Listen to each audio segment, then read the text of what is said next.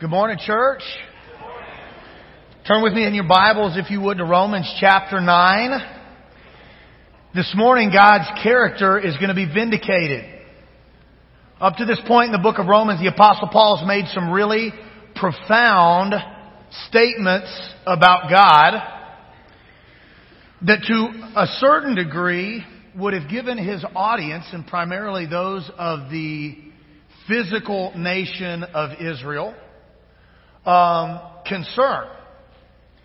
And what Paul's intent in Romans 9 through 11 is to give the physical nation of Israel and the spiritual nation of Israel some confirmation about the character of God.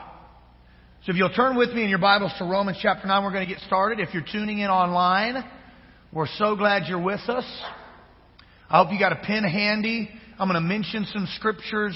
I'm not going to have you turn every place. I'm not going to have you turn every place that we're going to cover for the sake of time. But we're going to start in Romans chapter 9. The first thing that I want to tell you is I believe God has a word for everybody today. And there are times where I think we don't understand some basic principles about the character of God. And if we misunderstand some things about God's character, then our worldview isn't correct. And if our worldview is not correct, then it throws our life off course. And I believe the enemy is attacking God's people and trying to conflate the character of God in the minds and hearts of the family of God. And this morning, God wants you to know that He loves you. And that's where God starts this passage of Scripture, is in God's love. And the truth is that God loves all people. There's no one in the universe that is outside the scope of the love of God.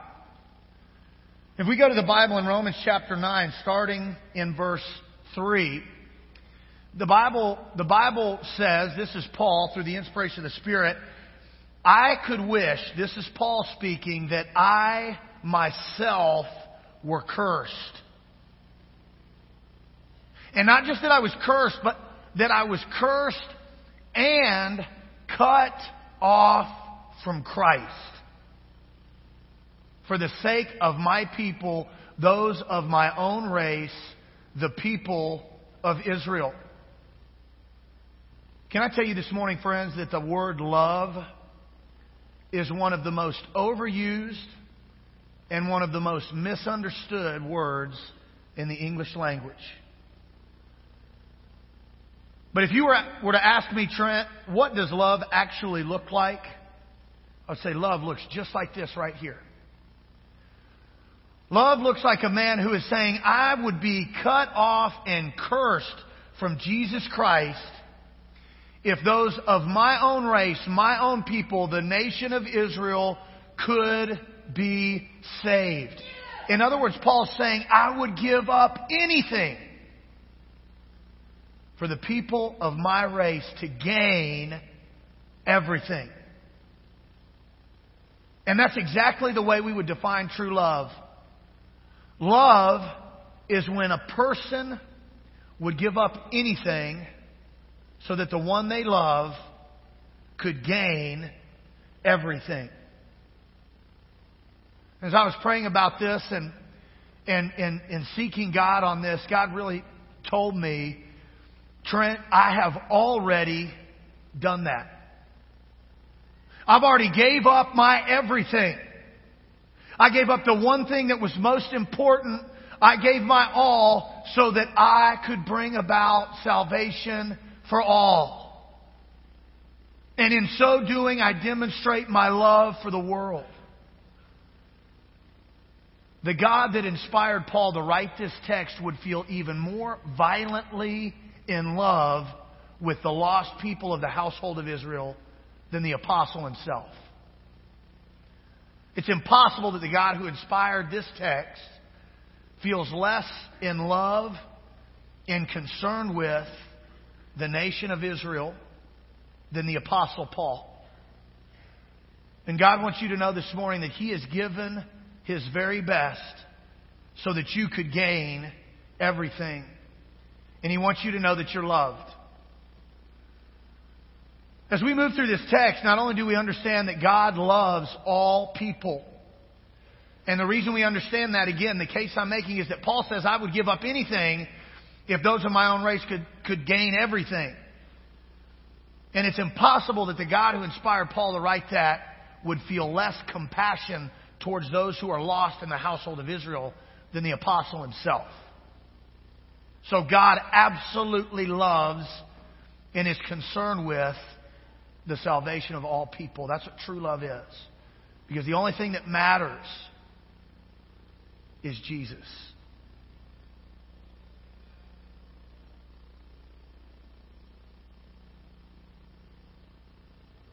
Paul moves forward and God says, not just that I love everybody, but that my promises never, ever fail. The promises of God never, ever fail. In the book of Romans, if we would move forward in the text, the Bible says, quote, it is not as though, everybody say these 4 words with me, it is not as though God's Word had failed. Why is it not as though God's Word had failed, friends? It's because God's Word never fails. Every single promise God makes throughout the spans of time can always be relied on, they can always be counted on, and they can always be trusted. God's Word never fails. It's not as though God's Word had failed. For not all who are descended from Israel, that's Jacob, one of the descendants of Abraham, not all who are descended from Israel are of Israel. Nor, because they are his descendants, Abraham's descendants, Israel's descendants, are they all Abraham's children. And so here's what's happening. And you'd have to go to Romans chapter 4 and verse 12 to really get this sense. But Paul in Romans chapter 4 drops a theological nuclear bomb on the world. And he says, those who are truly Abraham's descendants are all those who have the faith of Abraham. Not those who are naturally born of a descendant of Abraham, but those who are spiritually born as descendants of Abraham. And Paul's audience would have been very nationalistic, and they would have read what he was saying, and lots of them would have taken issue with that. Wait a second, we're the ones who through whom the prophets came. We're the ones who received the commands. And we're the ones who received the covenants. And now you're saying that the real household of Abraham is those who have the same faith of Abraham, not those who are nationally Abraham. And Paul's saying that's exactly what God is saying. And so when God told Abraham that through him he was going to make a great nation, God's promises stand. The Israelites just misunderstood it not being a physical nation, but instead it's a spiritual nation.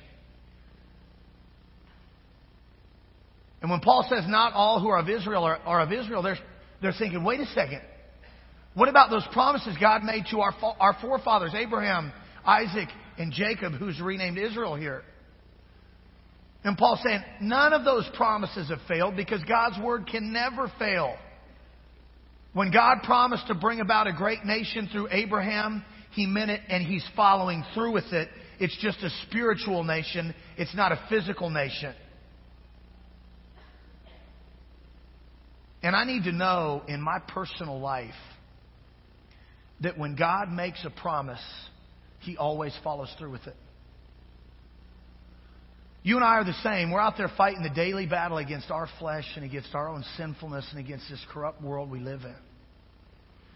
And I need to know that when God says, Trent, I'll never ever leave you and I'll never forsake you, that He really means He's never going to leave me or forsake me. I need to know that when I'm battling temptation and God says, Trent, every single time you're tempted, I'll make a way of escape. I need to know that that's absolutely true, that when God promises that to me, that that promise will be followed through with. And it's imperative that we understand that when God made a covenant promise with Abraham and said through him He'll bless all nations and through him He will build a great nation, that God followed through with that promise. And if God can take one man who's that old and that inadequate and through him bless the nations of the earth and grow a great nation from that man's descendants, then God's promises to each of us still stand. Can I get a witness this morning? God's word, God's first word for you is that He loves you. And in the battle you face day in and day out, you need to be encouraged by the fact that God loves all people, and that includes you. And the second thing you need to be encouraged by is the truth that every single promise God has ever made people, including you, He always brings to pass. There's nothing God's ever promised that He won't bring to pass. And you and I need to hold to that truth and seek God's Word as we're battling in our daily life and be encouraged by those truths. Not only does God love everybody, and not only does God follow through with His promises, but God has provided a way for all people to be saved. God's provided a way for all people to be saved. If we keep reading in our text here in the book of Romans, in chapter 9 and verse 30, God says through Paul, "What shall we say? The Gentiles who did not pursue righteousness, they have obtained it, a righteousness that is by faith." What I understand from this text is that not only does God make a way for all people, He makes a way for people who didn't pursue righteousness. Even those who don't pursue righteousness, God still says, "I love you." God still says, "The promises I make to you stand." And God still says, "I'm going to make a way for you." Even those who didn't pursue righteousness. And not only that, but to the disobedient, obstinate people of the nation of Israel, God says, not only do I want to make a way for those who are unrighteous to be saved, I want to make a way for people who know better and don't do better to still be saved. We get to this next text in Romans chapter 10 and verse 21. The Bible says, concerning Israel, God says, all day long, listen to this, "I have held out my hands to a disobedient and obstinate people." All day long, I've held out my hands to a disobedient and obstinate people. Not only have I provided a way for those who didn't pursue righteousness to be adopted in the family of God through faith, all day long I've been patiently holding out my hands to a disobedient, obstinate group of people, the nation of Israel. And what we see in God's grand design is that God's brought salvation to the Gentiles in hopes that the disobedient, obstinate nation of Israel would see the salvation of the Gentiles and be moved with jealousy, and their jealousy would cause them to redouble their efforts to seek after God and be a part of the spiritual household of Israel by faith. That's exactly where the text goes in Romans chapter 11, verse 11. Did this disobedient, obstinate group of people of the household of Israel stumble so as to fall beyond recovery? No. Not at all. Rather, because of their disobedience and obstinance, because of their transgression, God has brought salvation to the Gentiles to make Israel envious so that eventually they could be grafted back in. This is part of God's grand design. That God allows the nation of Israel in their disobedience and obstinance to be ultimately bound over to their disobedience. In other words, God hardens those people who have already hardened themselves. The nation of Israel was not pursuing God. And so God says, okay, what I'm going to do is I'm going to open up a way for people who didn't pursue righteousness, these pagan, sin-sick Gentiles. I'm going to make a way for them to become part of the spiritual household of Israel. So that includes non-Jews and Jews. I've held out my hand to the disobedient, obstinate Jewish people, and I've made a way for those pagan, unrighteous Gentiles also to come in. And it's not as though anybody has fallen so far away that they can't recover. So if we keep going in Romans chapter 11, I'm going to pick up here in verse 32. God's bound everyone over to disobedience so that He might have mercy on them all. Okay, so let me walk you through this. All right? God forms a covenant with a man named Abraham in the Old Testament. And He says, Abraham, through you all nations of the world will be blessed. And through you I'm going to make a great nation. And time passes and that nation that God made a covenant with becomes disobedient. And God consistently holds out His hand to a disobedient people. And they remain disobedient. And so God binds them over to their disobedience. In other words, nation of Israel, if you're going to be disobedient, then I'm going to allow that disobedience to occur. And so when Jesus comes to the earth, He speaks in parables. He doesn't speak candidly or openly because the nation of Israel has already been disobedient and God wants them to remain in their disobedience. Why? So that they can become jealous and envious that He's made a way for a new people, the pagan, sin-sick Gentiles, to come in. Those guys who didn't pursue righteousness. Is it to condemn the Israelites forever and never engraft them back in? Actually, the opposite is true. It's at some point to bring those same individuals back in and engraft them in because they've become jealous and envious that God's made a way for the Gentiles to be part of the spiritual household of Israel. And why has God done this? Because He loves everyone. Because when He promises something to people, He'll do it.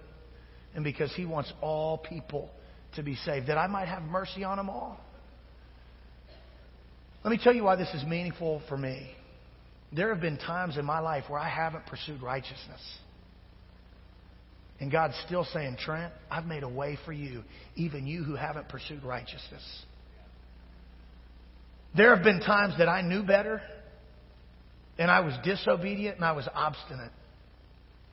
And God's saying, Trent, I'm patient towards you. All day long, I'm holding out my hands to you who are disobedient and obstinate. Trent, the reason I've done this is because I want to have mercy on you. There's no amount of unrighteousness, friends. There's no amount of disobedience. And there's no amount of obstinance that puts you fallen so far away that you cannot be redeemed by a righteous, holy, sovereign God. And that's a truth God wants some of you to know today. Whatever you're dealing with, however far you feel like you've fallen, however disobedient and obstinate you feel like you are, you have not fallen so far that you can't be brought into the spiritual household of Israel. And God's allowed you to pursue your disobedience so that at some point He can have mercy on you. That's His plan. And when we understand God's love and that God follows through with His promises and God's provision for all people, it's easier for us to understand God's justice. So I want to back up a few verses in Romans chapter 9. And I want to make a case to you that we know who God shows mercy to, and we know who God punishes. Therefore, we can understand God's justice if we understand God's love, if we understand God's promises, and we understand God's provision. We can understand the justice of God. So in Romans chapter 9 and verse 15, God tells Moses, quote, I will have mercy on whom I have mercy, and I'll have compassion on whom I'll have compassion. When we read a verse like this, it's easy even for me to think, wow, I wonder upon whom will God show mercy, and upon whom will God show compassion? But the Scriptures make it obviously clear who God shows mercy and compassion to. And that's all those of the household of faith that are the spiritual nation of Israel. Those are who God shows mercy to. And those are who God is compassionate towards. And we also know who God punishes. He punishes all the faithless who are not of the spiritual household of Israel by faith. That's been the focus of the first 8 chapters of the book of Romans. So let me talk just briefly about a couple of things that are really complex, and I want you guys to hang with me. And this is a complex kind of discussion that we got to have in a brief amount of time, okay? I believe that this particular set of verses is not even talking about salvation. Now, it kind of sounds that way, doesn't it? I'll have mercy on whom I'll have mercy, and I'll have compassion on whom I'll have compassion. That sure sounds like God is saying, some people I'm going to save, and some people I'm going to be compassionate towards. This passage of Scripture is actually taken from Exodus chapter 33. The Israelites are doing what seems like they do best, and they're messing up. And Moses prays in Exodus 32 a prayer similar to the prayer Paul prayed. God, destroy me. Save your people. They've been faithless. Please don't destroy them. Please help them. Please save them. And God says to Moses, because of your prayer, I'm gonna not do the destruction I was planning on doing against the nation of Israel. And in chapter 33 of the book of Exodus, Moses says, God, and we sing about this a lot, show me your glory. And it's really hard for me not to preach a mini sermon right now about how hungry and passionate we should be to see the Shekinah glory of God fill up our lives in the atmosphere of our church. And if we'll get hungry and we'll get passionate and we'll pursue God, then He will manifest His presence in our life and He will make Himself known. And if we get as hungry as the Apostle Paul was to see the salvation of people in our community and world, such that we could make that prayer, God, I wish that I was cursed and cut off, then we might be seeing the same kind of effect and success of Paul's ministry manifested in our own lives. Because what we understand based on this text is that when Moses is hungry to see God's glory, God has mercy on him and shows him His glory. That's the context. Moses says, God, show me your glory. And God says, all right, I will. I'm going to put you in a cleft in this rock. When I pass by, you can see it. And I'll have mercy on whom I'll have mercy. And I'll have compassion on whom I'll have compassion. I believe what God's telling Moses is, Moses, you're hungry for me. You're seeking after my face. You want to surrender to me. So I'm going to equip you in a unique, special way for your kingdom assignment. And that's mercy. Did Moses get it perfectly from this moment forward? No, absolutely not. But from this moment on, was he equipped with a special, unique kind of mercy? Absolutely he was. And I believe that's what this is talking about.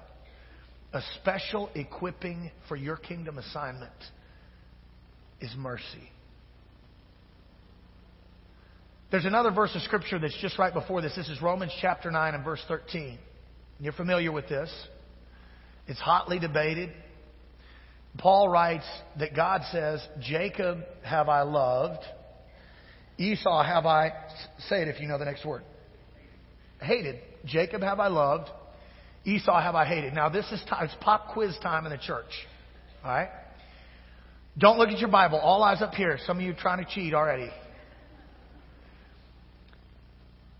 If you know the location of the story of Jacob and Esau, I want you to raise your hand.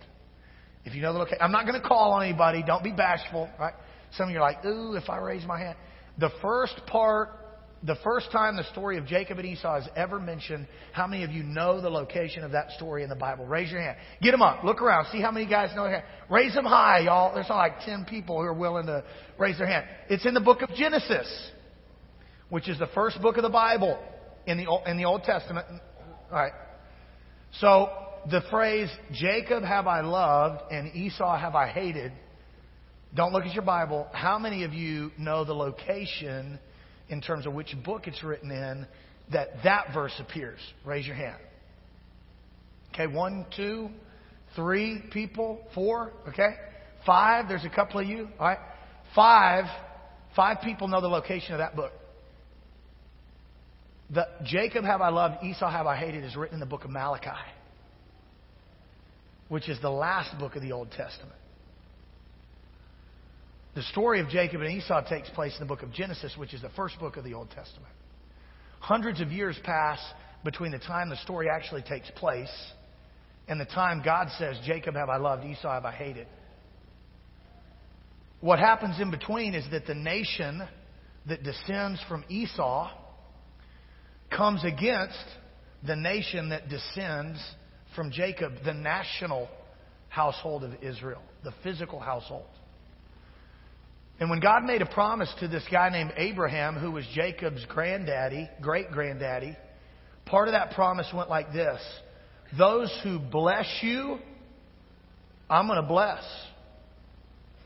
But those who curse you, who knows the last part of that covenant? I will. God's obligated to curse those who curse the descendants of Abraham. And you'd have to read 1 Kings, 1 Chronicles, and you need to write this down. I'm not going to turn there because probably none of us could find it this quickly anyway. Obadiah, verse 10. There's one chapter in the book. It's a minor prophet near the end of the Old Testament. Okay? And the nation that descends from Esau has cursed and fought against and sinned against the nation that descended from Jacob. So what's God obligated to do based on the covenant He made with Abraham in terms of His treatment of the nations that sin against Abraham? He's obligated to curse them. I believe that's what this is talking about, church family. And I'm linking that to God keeping His promises, to loving all people and making a provision for everybody. And when people don't take heed of the promises of God, listen to this. This is what God spoke to me to communicate to you today. When people don't take heed of the promises of God, they can fall under the curse of God. When people don't take heed of the promises of God, they can fall under the curse of God. But when you do take heed of the promises of God, you can find yourself adopted into the actual family of God Himself. You can say amen right there. Let me get a witness, somebody. Y'all awake out there? We're almost done. I know this is deep theology. I need to know in my life that God loves me and God keeps His promises. That encourages me to do the right thing. But I also need to know that God punishes my sin and my faithlessness, and that discourages me from doing the wrong thing. And can I just tell you that that's exactly how I want to parent my children? I want my love and my integrity to motivate them and encourage them to do the right thing. And I want my discipline of their misbehavior to discourage them from doing the wrong thing. And if they'll pay attention to my teaching, I hope and pray they'll be blessed. And if they don't, I believe they'll have consequences that are like curses in their life. And some of us have lived through that. And God gives us these truths because He wants us to come to Him and save us from some of the misery we would have otherwise experienced. There's a lot here that I've given you this morning. I want you to take away two things about God's character. And then I'm going to close. The two things I want you to take away from the sermon today are the application. There's a lot of theology. And I do want to plug. I am teaching a Sunday morning Bible class over Romans 9. And I was supposed to cover it verse by verse starting today, but I didn't get into it because we had to set it up. So you haven't missed anything. If you got a question about Romans 9, I'm going to dig super deep into the text on Sunday morning next week, and I invite you to be there. Okay? But this is the pastoral application. This is what I pray about every week I preach. This is what I seek God. This is what I ask God to speak into my heart. God, what do you want for your people because of what you said in this part of Scripture? And these are the two things God said to me. First, He wants you to know that He's trustworthy. God's trustworthy. And I said, Lord, what do you mean? Why is that significant? I know you're trustworthy. And God led me back to the book of Romans. And the first thing I read was Romans 1, 18 through 20. And God wants me to communicate that God's intent is to reveal Himself to His people. That's Romans 1, 20. God's intent is to reveal Himself to His people. Some of you need to hear from God on something. Some of you need to hear from God on something. And God's created this world in a way that it communicates His eternal nature and His glory. And His intent is to reveal Himself to you. Those of you that need to hear from the Lord need to know that God is going to reveal Himself to you. That's His plan. The other part about God's trustworthiness is that His plan for you is to adopt you into His family and to make you into the image of Jesus Christ. So wherever you're at in your life right now, you need to know that you're not the finished product. God's still working on you. And that needs to be an encouragement to you. And that's Romans chapter 8. But the other piece of this lesson involves God's steadfastness. And that's the truth that God's never going to ever abandon you. He's never going to abandon you. We talked this morning about those who didn't pursue righteousness. Those are the Gentiles.